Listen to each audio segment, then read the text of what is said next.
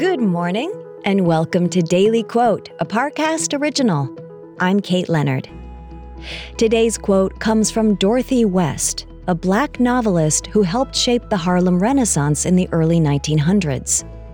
In her book, The Richer, the Poorer, West wrote, "To know how much there is to know is the beginning of learning to live." Next, we'll explore how this quote can inspire your day. Now, let's explore the words of Dorothy West. When we were children, time seemed to stand still. We were frozen in place, feeling as if our youth was infinite. But as we get older, we recognize that our elders were right. Life does go by in the blink of an eye. Time becomes harder to hold on to, and suddenly we're left longing for the moments that were so precious, so bittersweet, and so defining. But there's no use in mourning what we've left behind.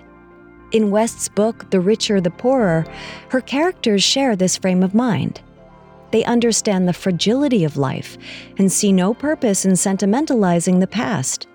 Instead, they suggest we live in the moments each day has to offer, and we cherish what we have left. It is not until we let go of the past that we can really learn to live. It's the only real way to slow down time and embrace life as we did when we were children, free of regrets, open to new possibilities, and ready to know all there is to know on the road ahead.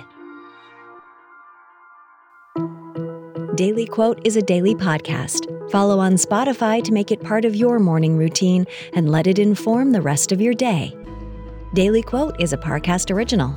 If you're listening on Spotify, you can share this quote with your friends on social by tapping the 3 dots in the top right corner of the episode page, scrolling down to share, and selecting your sharing option of choice.